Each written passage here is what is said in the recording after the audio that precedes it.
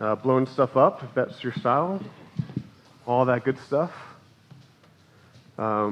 We are continuing our series through the book of Psalm, the first really 8 Psalms we're going to be going through.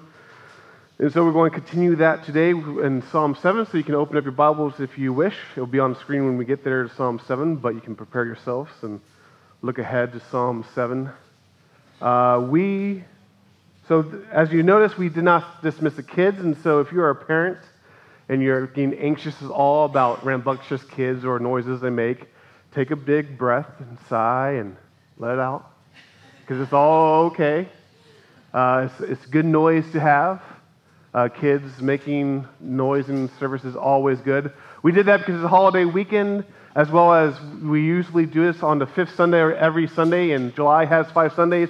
So instead of doing it on the end of Sunday of July, we decided, hey, let's do it on a holiday weekend because it just seemed to make sense, because you never know who's going to be here, how many volunteers you can get for some holiday on a holiday weekend. So that's why we did it this day. But relax, take it easy. I have small kids of my own who make a lot of noise and probably can give any of your kids a run for the money for noise.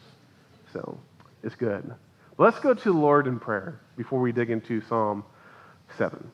Dear Father, thank you so much for this time that we can come before you as a family of faith. That we can open up your word and that it can come to life in our hearts and our minds. That we can see you for who you are. That we can understand how you have moved throughout history, how you interacted with people like David, but also how you still do the same things today in our own lives. So, Lord, I just pray for us as we read your psalm, as we read your word, as we process through what this means for us and our families and for our world. I just pray that you can show us your truth. Show us the glorious gospel of how you have saved us through Jesus Christ. Show us how we should respond with all of our life. Show us you and the greatness of who you are that defines our whole world. Lord, we love you, we seek you, and pray all these things in Jesus' name. Amen. Being judged. No one likes it. I would say probably, maybe some people like it, but if they do, they're kind of weird, right? No one likes to be judged because it brings up insecurities. It makes us feel less than. It brings us maybe even bad memories of when people have judged us falsely or accused us falsely. We don't like it. It hurts. It can rub us the wrong way. We don't like to be judged. We don't like to be judged so much that we even try slogans to kind of insulate ourselves against being judged. We say, well, nobody's perfect, meaning we're kind of insinuating no one has a right to judge me. Or we say, only God can judge me, even if we don't even want God to judge us. We say that kind of insulate us from people judging us or us feeling the feelings that come from being judged. But those slogans don't work. And we chafe under this. They don't work because we just don't like it. We make excuses to avoid being judged. We try to justify ourselves and make ourselves bigger than we are or better than we are because we don't like it. We need to realize this because when we come to a psalm like Psalm 7, the prominent theme in the psalm is one where God sits as judge. And if we can't recognize and understand what we bring to the table before we read the psalm, we'll find ourselves rejecting what the Bible says. We'll find ourselves saying, we don't like this. We chafe under it. We don't really it makes us feel uncomfortable when we don't believe it. And so we'll try to excuse it or explain it away rather than just understanding what Psalm 7 is saying, what King David was saying through this psalm. So we need to recognize our own maybe dislike of this topic before we even come to it. Because when we open up Psalm 7, this is what it presents. It presents God as God, meaning he has a right to sit on the throne. As we just read in Revelation 21, that's how the world and time ends, is God sitting on his throne, passing his verdict, and that actually is a good thing. As Psalm 7 reminds us, when we chafe and we run from being judged, actually when we think about who is our judge, that is good news. So let's read Psalm 7. Be on the screen, Psalm 7. The subscript, the title, it says a Shanag of David when he sang to the Lord concerning the words of Cush, a Benonite. It's funny because a lot of those give context for our understanding of the psalm. This one doesn't, because nowhere else in Scripture is recorded who this guy Cush is and what he said to David. But it kind of sets up the scene where he's responding to someone criticizing him, someone bringing accusations against him. And so this is what David says. "O Lord my God, in you I do take refuge. Save me from all my pursuers and deliver me. Lest like a lion they tear my soul apart, rending it in pieces with none to deliver. O Lord my God, if I have done this, if there is wrong in my hands, if I repaid my friends with evil or plundered my enemy without cause, let the enemy pursue my soul and overtake it. And let him trample me, my life, to the ground, and lay my glory in the dust. Arise, O Lord, in your anger. Lift yourself up against the fury of my enemies. Awake for me. You have appointed a judgment. Let the assembly of the peoples be gathered about you. Over it return on high. The Lord judges the peoples. Judge me, O Lord, according to my righteousness and according to the integrity that is in me. Oh, let the evil of the wicked one come to an end, and may you establish the righteousness, you who test the minds and the hearts, O righteous God. My shield is with God, he who saves the upright in heart. God is a righteous judge, and a God who feels indignation every day. If a man does not repent, God will whet his sword. He has bent and readied his bow. He has prepared for him his deadly weapons, making his arrows fiery shafts. Behold, the wicked man conceives evil and is pregnant with mischief and gives birth to lies. He makes a pit, digging it out, and falls into the hole that he has made. His mischief returns upon his own head, and on his own skull his violence descends. I'll give to the Lord the thanks due to his righteousness, and I will sing praise to the name of the Lord, the Most High."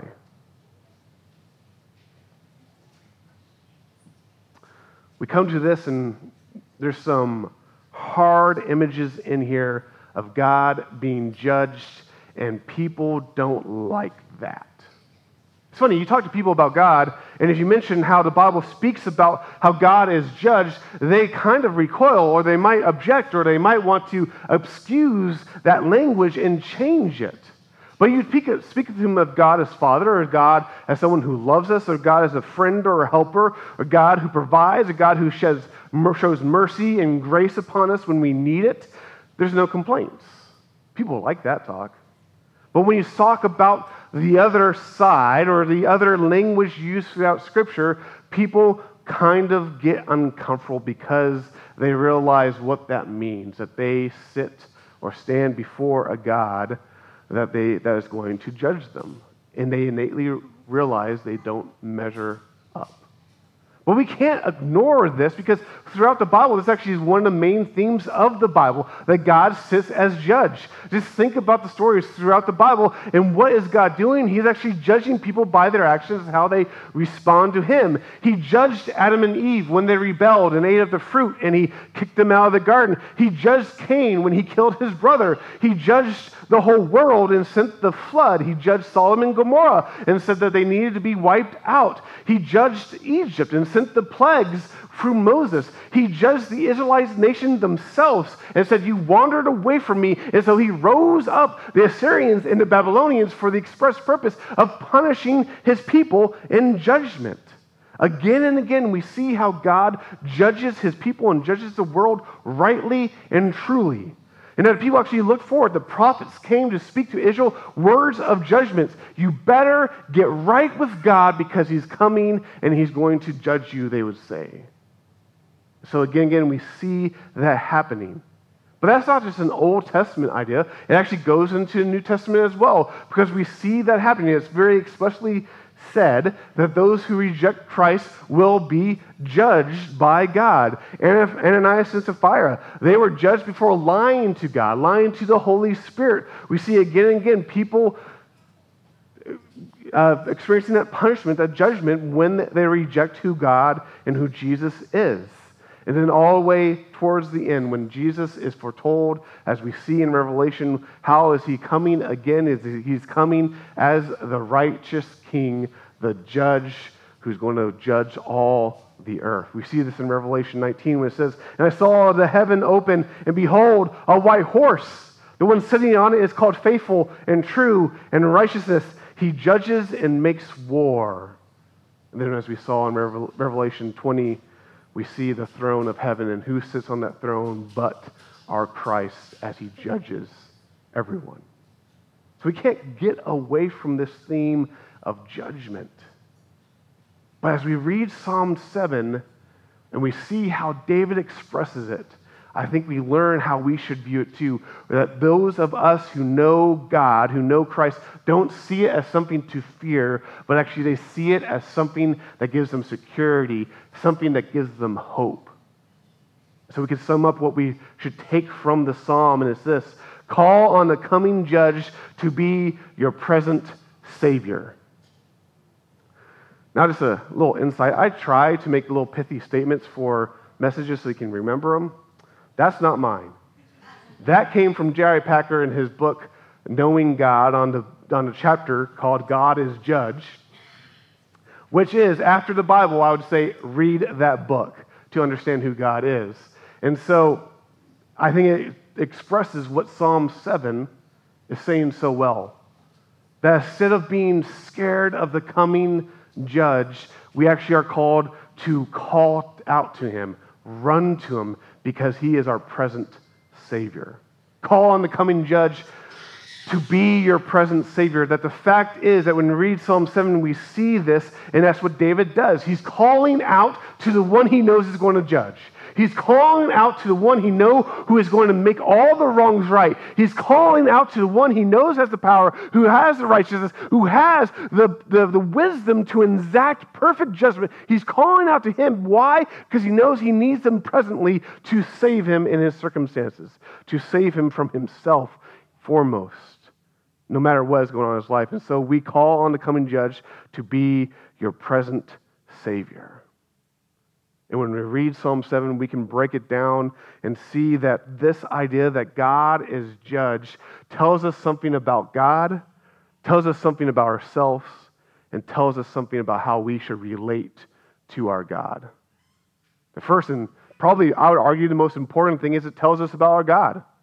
It tells us our God is the perfect judge. And we see it right at the pinnacle kind of the psalm. In the middle of the psalm, in verse 7, it says, the Lord, at verse 8, I should say, the Lord judges the peoples. The Lord is judge. In verse 11, it says God is a righteous judge.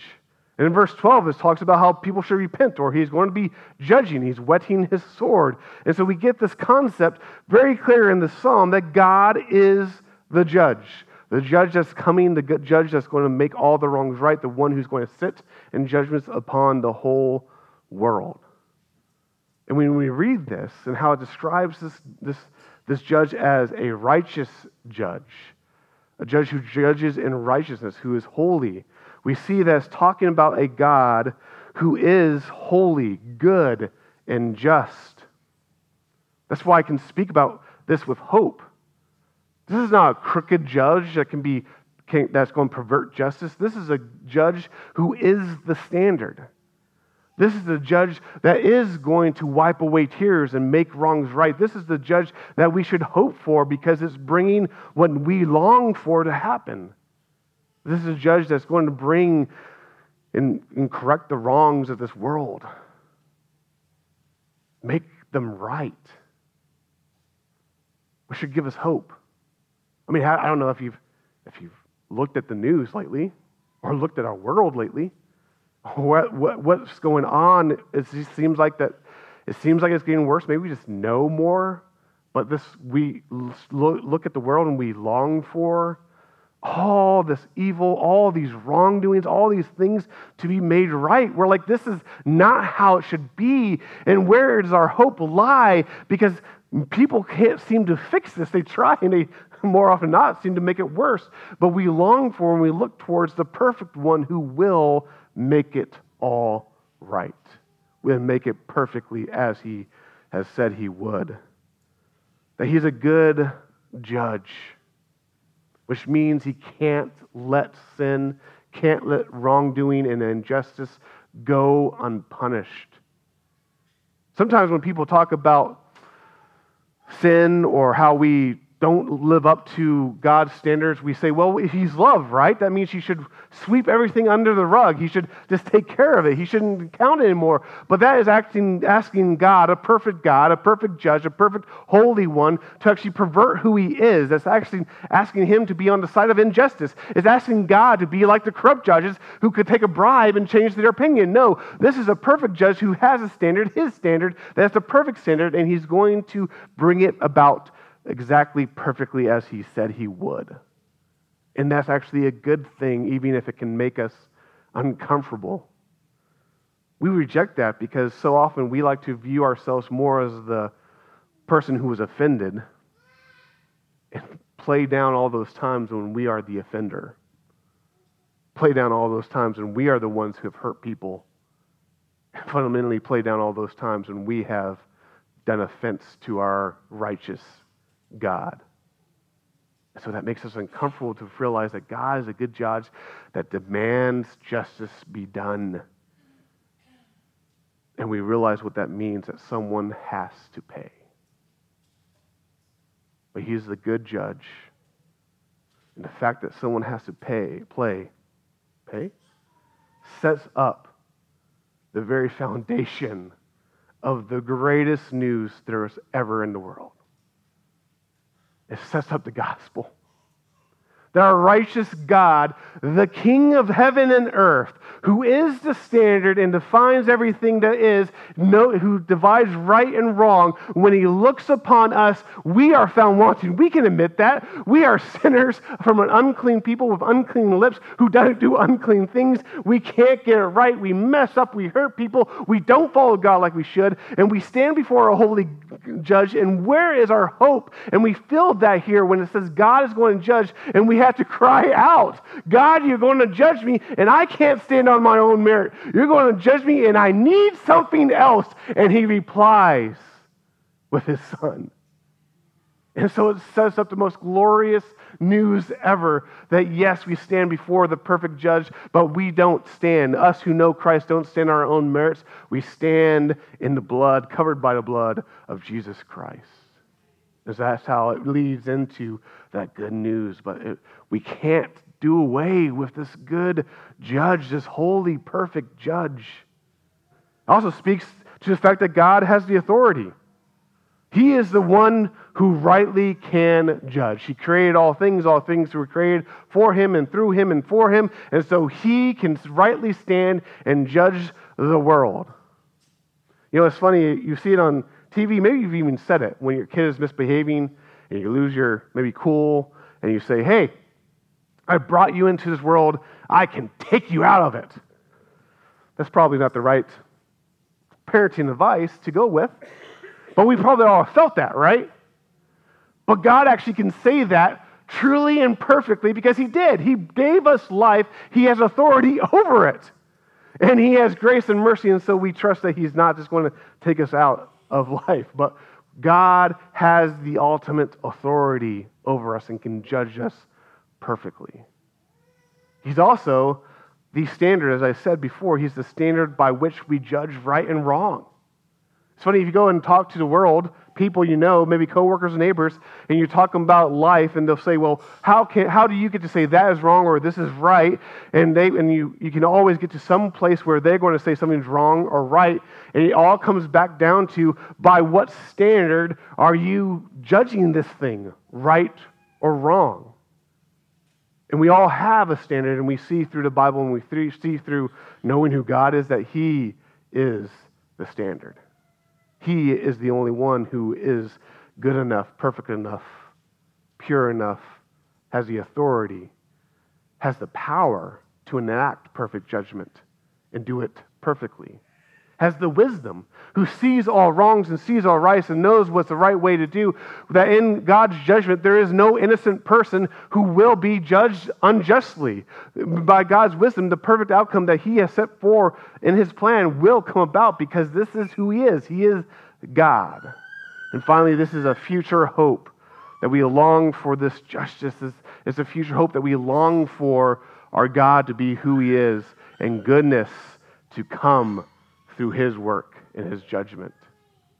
We mentioned how Revelation, the end of the Bible, ends with this kind of theme of God judging the world, and you have to think about that context of Revelation. Here was a church that's persecuted, a church that was losing their believers to martyrs' death, who don't know what's going to happen, and what is the hope that God gives them?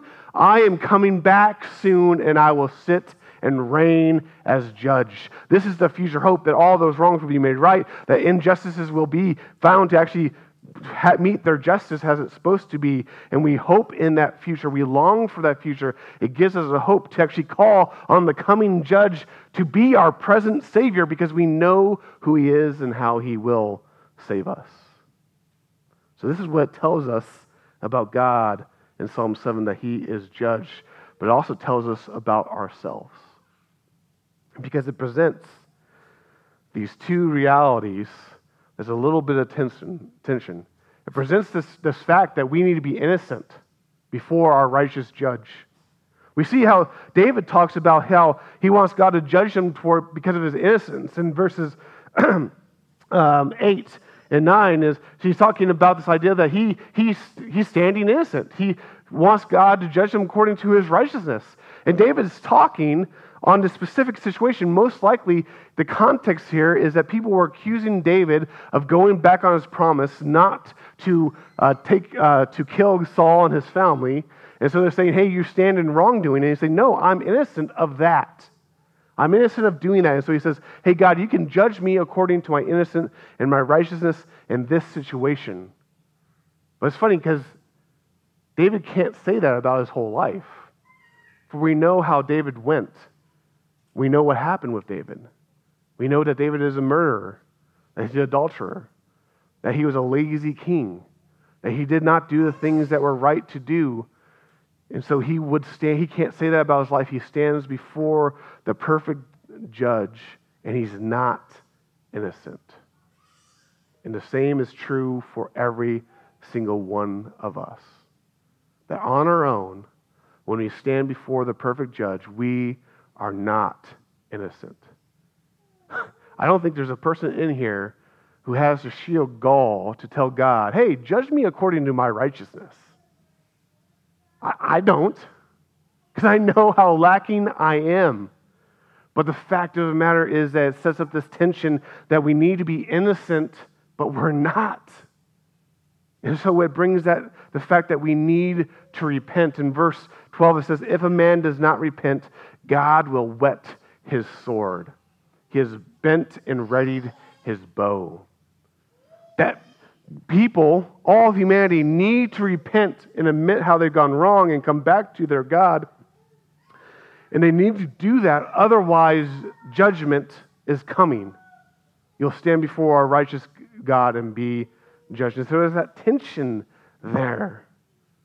That David has experienced that tension, but he knows the promise of God. He knows the promise of God to love him and to take care of him and provide for him. And so he leans on what he knows of God to be that provider, to be that person who gives grace and mercy. And so he leans on God and trusts in God in that promise. And we should be the same way, that when we know we can't stand before God on our own because we are guilty, we don't run away from God. We actually lean into God because we know who he is and we know how he loves us. And where David just knew the promise of God, we know the name of that promise of God, which is Jesus Christ, who God loves us in spite of ourselves, and he sent his son to live perfectly for us, to fulfill the law, to die in our place, so that our sins could be put on him, and that we could have his righteousness. And so now we stand before God, and we can say, yes, judge me towards judge me according to the righteousness, not of my own, but that of what I have in Christ. So that when I stand before the judgment seat, it's not a place of being scared, of fear, of trembling. It's standing before God,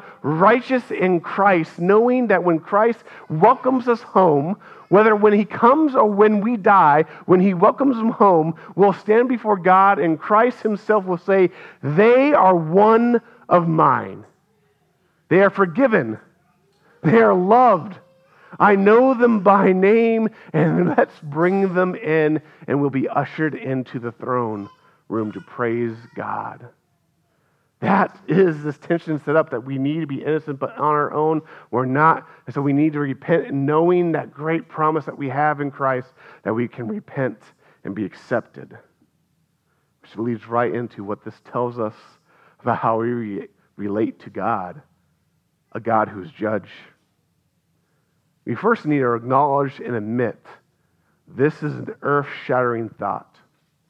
That when we come to God being judged, how in the normal way we want to operate in this world, in the normal way we probably breathe in of society, we want to say God is love and let's focus on that. And so when we start talking about how God will actually judge us, it's earth-shattering. It kind of breaks the views we might normally operate day by day, and it should, because it makes us reflect and ponder for a second what will happen when we stand before our holy judge. How will we measure up and realize it's not about how we measure up, but it's how and who we know in Jesus Christ. But it means that people are now going to be separated into two categories: those who stand on their own merit and will be found wanting, and those who stand in Christ, professing him as their Savior and Lord, and will be found to be God's people. It's earth-shattering to think that. But if you know Christ, it becomes a little bit more less earth-shattering because you hope in that being in Christ and how God will view you through Jesus Christ. Which means that now when we stand before the throne or we think about having to do that, it means that we run to God as our refuge, as our safety, as our security, which is how David starts off this whole psalm. He knows who God is. He knows he's going to be reigning supreme over the whole cosmos. And so what is his natural reaction? I'm running to you, for you are the only place of safety. You are the only refuge in an ever-changing world. You don't change. You are true, and you love me, and so I run to you and hope in you. That we seek refuge in God, who's described as a shield. We seek refuge in a God who is going to take care of how we've been wronged. Actually, this idea that we run to refuge in God is so big, it infects all of our life that we can lay down the offenses that people have done against us and allow forgiveness to reign. Why? Because we know God is going to take care of it. That we no longer have to seek our own justice. But we don't just seek refuge in God. We actually give thanks to God for being who he is. It talks about that. It talks about how I will give to the Lord the thanks due to his righteousness, that when we see who God is, his holiness, his right standard, his right standing before himself, when you see the purity of who God is, it naturally makes us want to give thanks to him for being that bedrock on which our whole world and cosmos stands. And so we give thanks to him and praise him for that. We thank him, we praise him for who he is. Then we make sure that we continually repent of how we go astray and run back to Christ. To see him as the one who takes care of us, the one on which we stand, so that when we can stand before this holy judge, we'll stand in him and be taken care of. Call on the coming judge to be your present Savior. There is a hope in the coming judge, and there's hope in our Savior. The hope in the coming judge is the fact that life is not meaningless, and what goes on here just does not keep on going without any final restitution or completion. That the judge is going to bring about what is right, what is good, and we trust in him. And then our hope in the Savior is the fact that when we realize we can't measure up to the judge, we rest in our Savior. I'll finish with the words from J.I. Packer. When he outlines what this means for humanity, he says this: as judge, talking about God, he is the law, but as Savior, he is the gospel. Run from him now, and you will meet him as judge then, and without hope. Seek him now, and you will find him, and you will then discover that you are looking forward to that future meeting with joy, knowing that there is now no condemnation for those who are in Christ Jesus. So when we come to Psalm 7 and we see the fact that God judges, it's a call for all of us. Know who our Savior is and run to him, so that when you stand before him, it will be a time of joy rather than a time of fear. Call on the coming judge to be your present Savior. Join me in prayer. Dear Father, thank you so much for who you are. Thank you for this word that we can read it and struggle with it and process through what it means to be yours, what it means to be in Christ, saved through Christ's sacrifice. So Lord, I just pray that you continue to bring that to our minds, that we can understand it, we can process it, we can grow in it, that we can rejoice in the fact that you love us to the extent that you are still the perfect judge, but yet you provide satisfaction for your justice in our Savior, Jesus Christ. Lord, I pray that we can realize this is being a call to run back and back to Christ again and again. A call to those people who do not know you to run to Christ and experience the security and the safety and the comfort and the peace that come from knowing you as our Savior. Lord, I pray all these things in Jesus' name. Amen.